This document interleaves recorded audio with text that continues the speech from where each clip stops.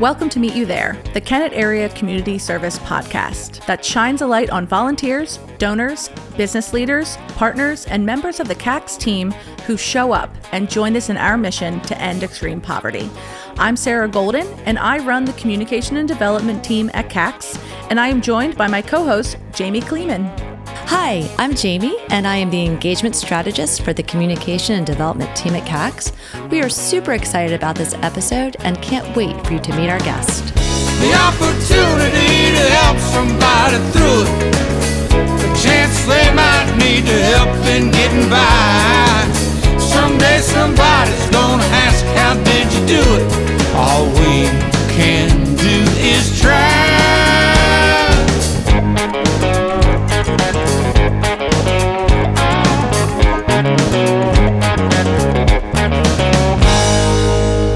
Today's guest is Chris Manna, the new director of the Kennett Library.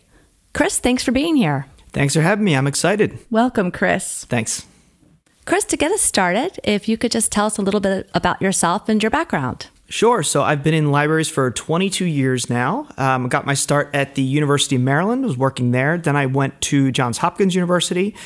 After my time, I spent time in the library and then also the medical side library as well there. I went from there to be a library consultant. My wife is a professor currently at Washington College, which I'm sure we'll talk about. But at the time, she accepted a position at the College of Idaho. So we left Baltimore, moved out to Idaho. I was a library consultant at the time, so I traveled all over the West Coast of the country, Monday to Friday each week, visiting between 7 to 10 libraries every single week. So it was a 50 weeks a year on the road kind of deal. Great opportunity to see every portion of every part of this society and all the cities and what makes this country so great. It really opened my eyes to the country. I can first say that much. So then she got a tenure track position in Oklahoma. We moved to right outside Oklahoma City, a suburb called Edmond, at the University of Central Oklahoma, where she was a professor. At that time, my son said to me, "It's a shame you don't live with me and mommy." And I said, "Well, I do. I'm on the road a lot." So that was kind of an eye-opening. I said, "Okay, it's time to get off the road." I had met a couple of the library folks at the Pioneer Library System.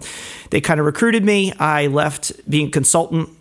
I started to work full-time for them, running a library in Moore, Oklahoma, which is probably most well known for having a number of large tornadoes come through over the years, which has kind of leveled that community. A couple F5s in 2000 and I think it was 9 and 2013 were the most recent ones. So that was an interesting time to come aboard there in 2017, 16 and 17, to see the really transition. At that point, after I left there, my wife accepted a position at Washington College here just recently. We've always wanted to move back because her family is from Chester County. So this was a really great opportunity for us to move back to this area. At the same time, she came back here to start the fall semester. I started looking for positions at the point that I was able to land the Kennett Library director position. It was a great opportunity for us to move back. I told my son I'd wait till after soccer season. That was my only caveat. As I told the board of trustees, yes, you will finish the season. Yes, we will wait to say the big goodbye to your friends. And off we came. Now, what made you interested in, I guess, libraries or books, or kind of what started that kind of fire that's obviously made a 22-year career? Right. Admittedly, it was my mom. My mom was a librarian, a children's librarian, all growing up in the public library. I will admit that as a child, I was embarrassed because there she was coming into the classroom, doing her routine in front of all the kids, all my classmates. I don't think that I truly understood what a public library was. I went into academic libraries later thinking, well, this is really what I want to do is research and all that kind of stuff. But then when I became a consultant, I was pulled in by a couple of friends to do that line of work. And I got to see the public libraries in San Francisco, Los Angeles, Seattle, Portland, Dallas. And you see what the work that they're doing, which is part of what CACS, it's all tied in. I didn't know that. And I think that was the missing component. And when I saw what service means and could represent to a community, it really revolutionized my perspective on public libraries. So when that opportunity arose to jump into public libraries in Oklahoma, I jumped at that opportunity. That's awesome. I think both Jamie and myself are kind of newer in the nonprofit sector and kind of learning how everything really works together. It's such an important lesson to see how this idea of kind of abundance for everyone can make the whole community thrive. Yeah. It's been super eye-opening for me, as Sarah said, because my role is engagement strategist. And so I keep going out into our community a lot of time in Kennett. And it is amazing the partnerships that we form. And, we already enjoyed a great partnership with the library, but I just really see that growing. And everything you mentioned about the important role a library plays in the community, just similar to Kennett Area Community Service. This is, it's so true. And I feel like we're stronger together. Mm-hmm. So, and it's a very exciting time for both of us. But I know, the library is getting a new building. Can you tell us a little bit more about that? Sure. Well, we officially broke ground in August. However, you won't really see the dirt start to move till probably end of next week. As of this past Friday, we signed our official contracts. All the letters of intent went out to all of the contractors. A guaranteed maximum price of $21.1 million. So that locks us in. That means we're good to go. Hopefully, we will be setting our feet and books, as it were, in that building come February of 2023. I think at this point now, it is very exciting. We are ramping up the fundraising component. We've raised $13.5 million of the 21.1. There will be a series of events coming up in 2022 to help get us towards that goal. But the biggest component too is not just the financial part of this, but letting all our partners know that this new building is coming. Here are the services that we have to offer. Okay, let's start talking now, so we're not wasting time when we get in this new building about the things that we hopefully can partner on to offer to the community. Absolutely. Absolutely. So do you have any idea of what this will mean to the community, the type of partnerships you're hoping for? Because I know they've been waiting for the library for 30 years. I've heard talk of this new library. So I think the anticipation is there and everyone's really ready for it. So the federal government put out a study probably 5 years ago now that said, I think it's by 2030 or 2032, it may be a little sooner than that, 77% of all jobs in this country will require something greater than a high school diploma. And as we've seen with a lot of people, once you're in a poverty cycle, it's very difficult to break out of that cycle. So the resources that hopefully this library can provide, whether that's the digital literacy, helping people learn the skills, basic things of filling out a Word document. When I was in Oklahoma, the State Department of Works said to us, we could hire dozens and dozens of people, but they don't even know how to use a mouse. They don't even know how to fill out a Word document. Take what's on a written piece of paper and transfer it to a Word document. Basic skills that could get you from an unlivable wage to a living wage very quickly. That's the gap that we're facing with that side of things. During COVID, I think it heightened the fact that people didn't have access to healthcare. They didn't have access to affordable food and the ability to get SNAP benefits, signing people up for those benefits in the community.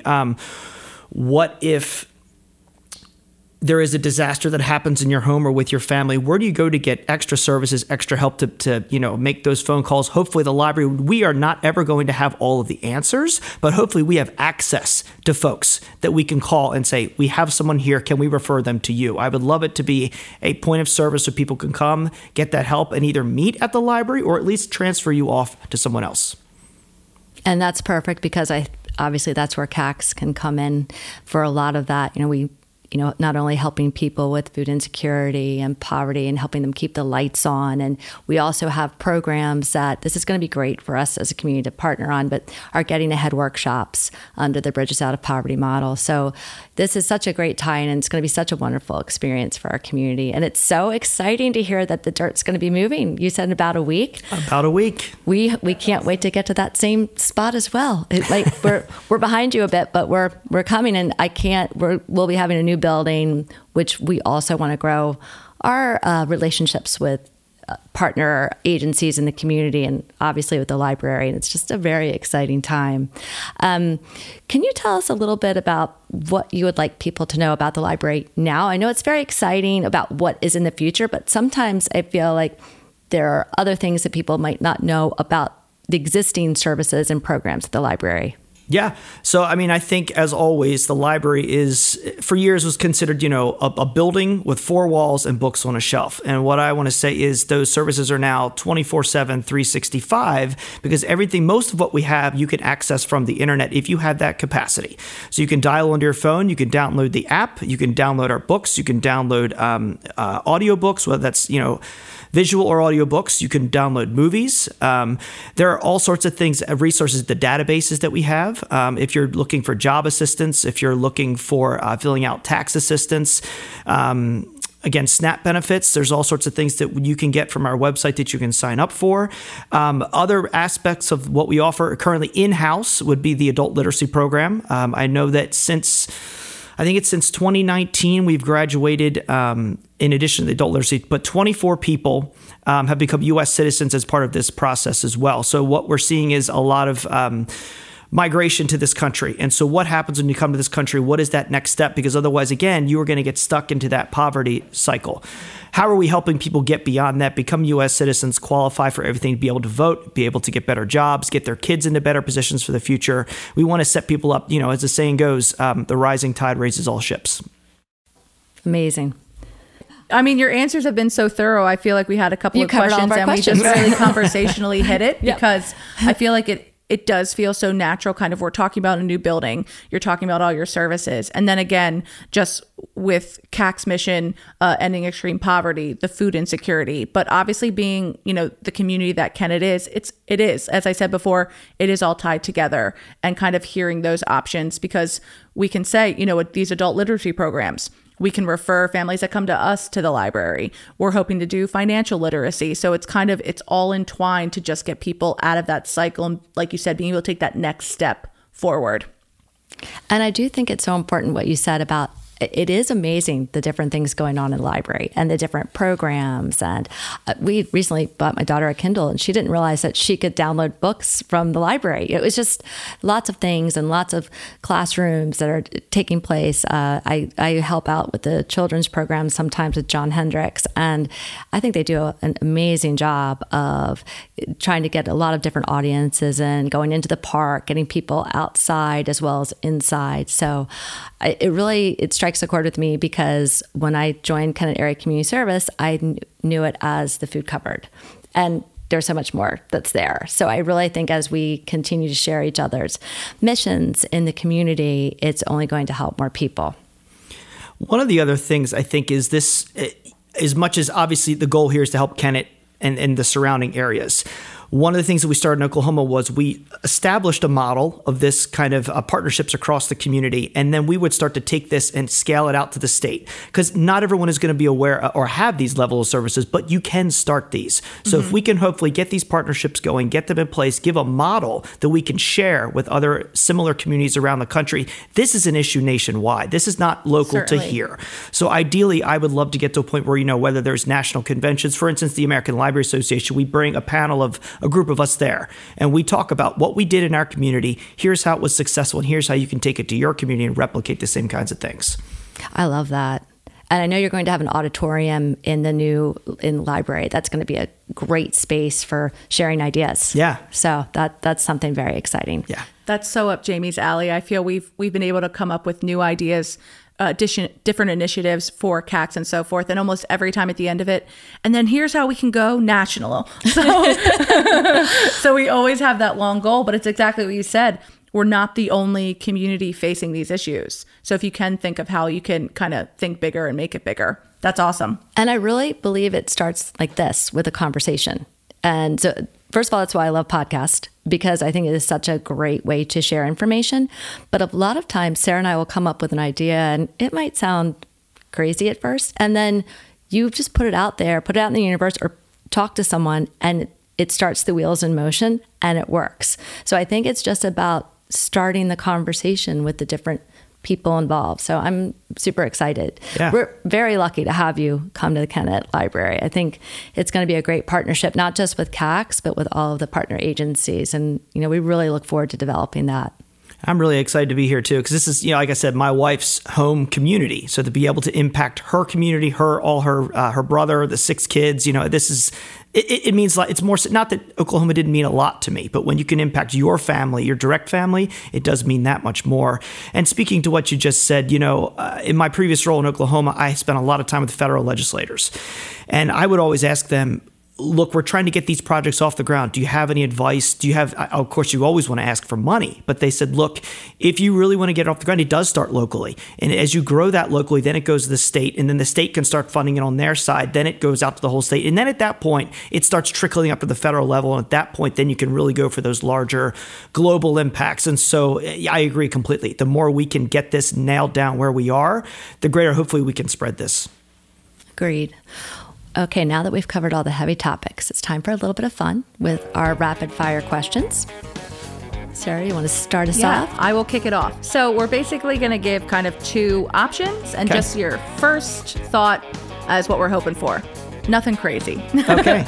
So, do you prefer sweater weather or flip-flop season?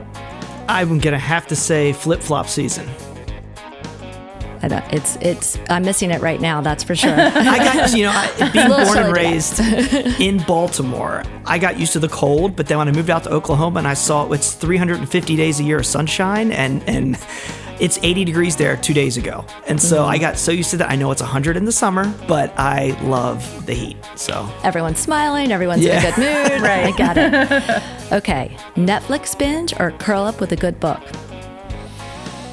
I think it depends on the day. Uh-oh. I thought for sure this was going to be it. I know, it is fair. How honest of you not to just go right for the book. I mean, the library offers both. I don't need to choose. So true. See, so true. There you go. That is showing us all about your different programs.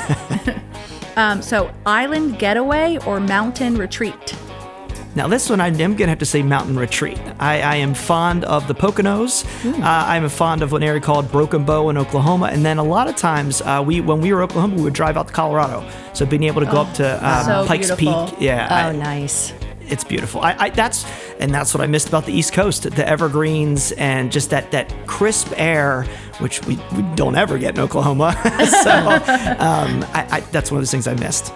And there is nothing like, I have to say, crisp air and a fall day and going to the library. Yeah. That's just happiness. It is. Okay.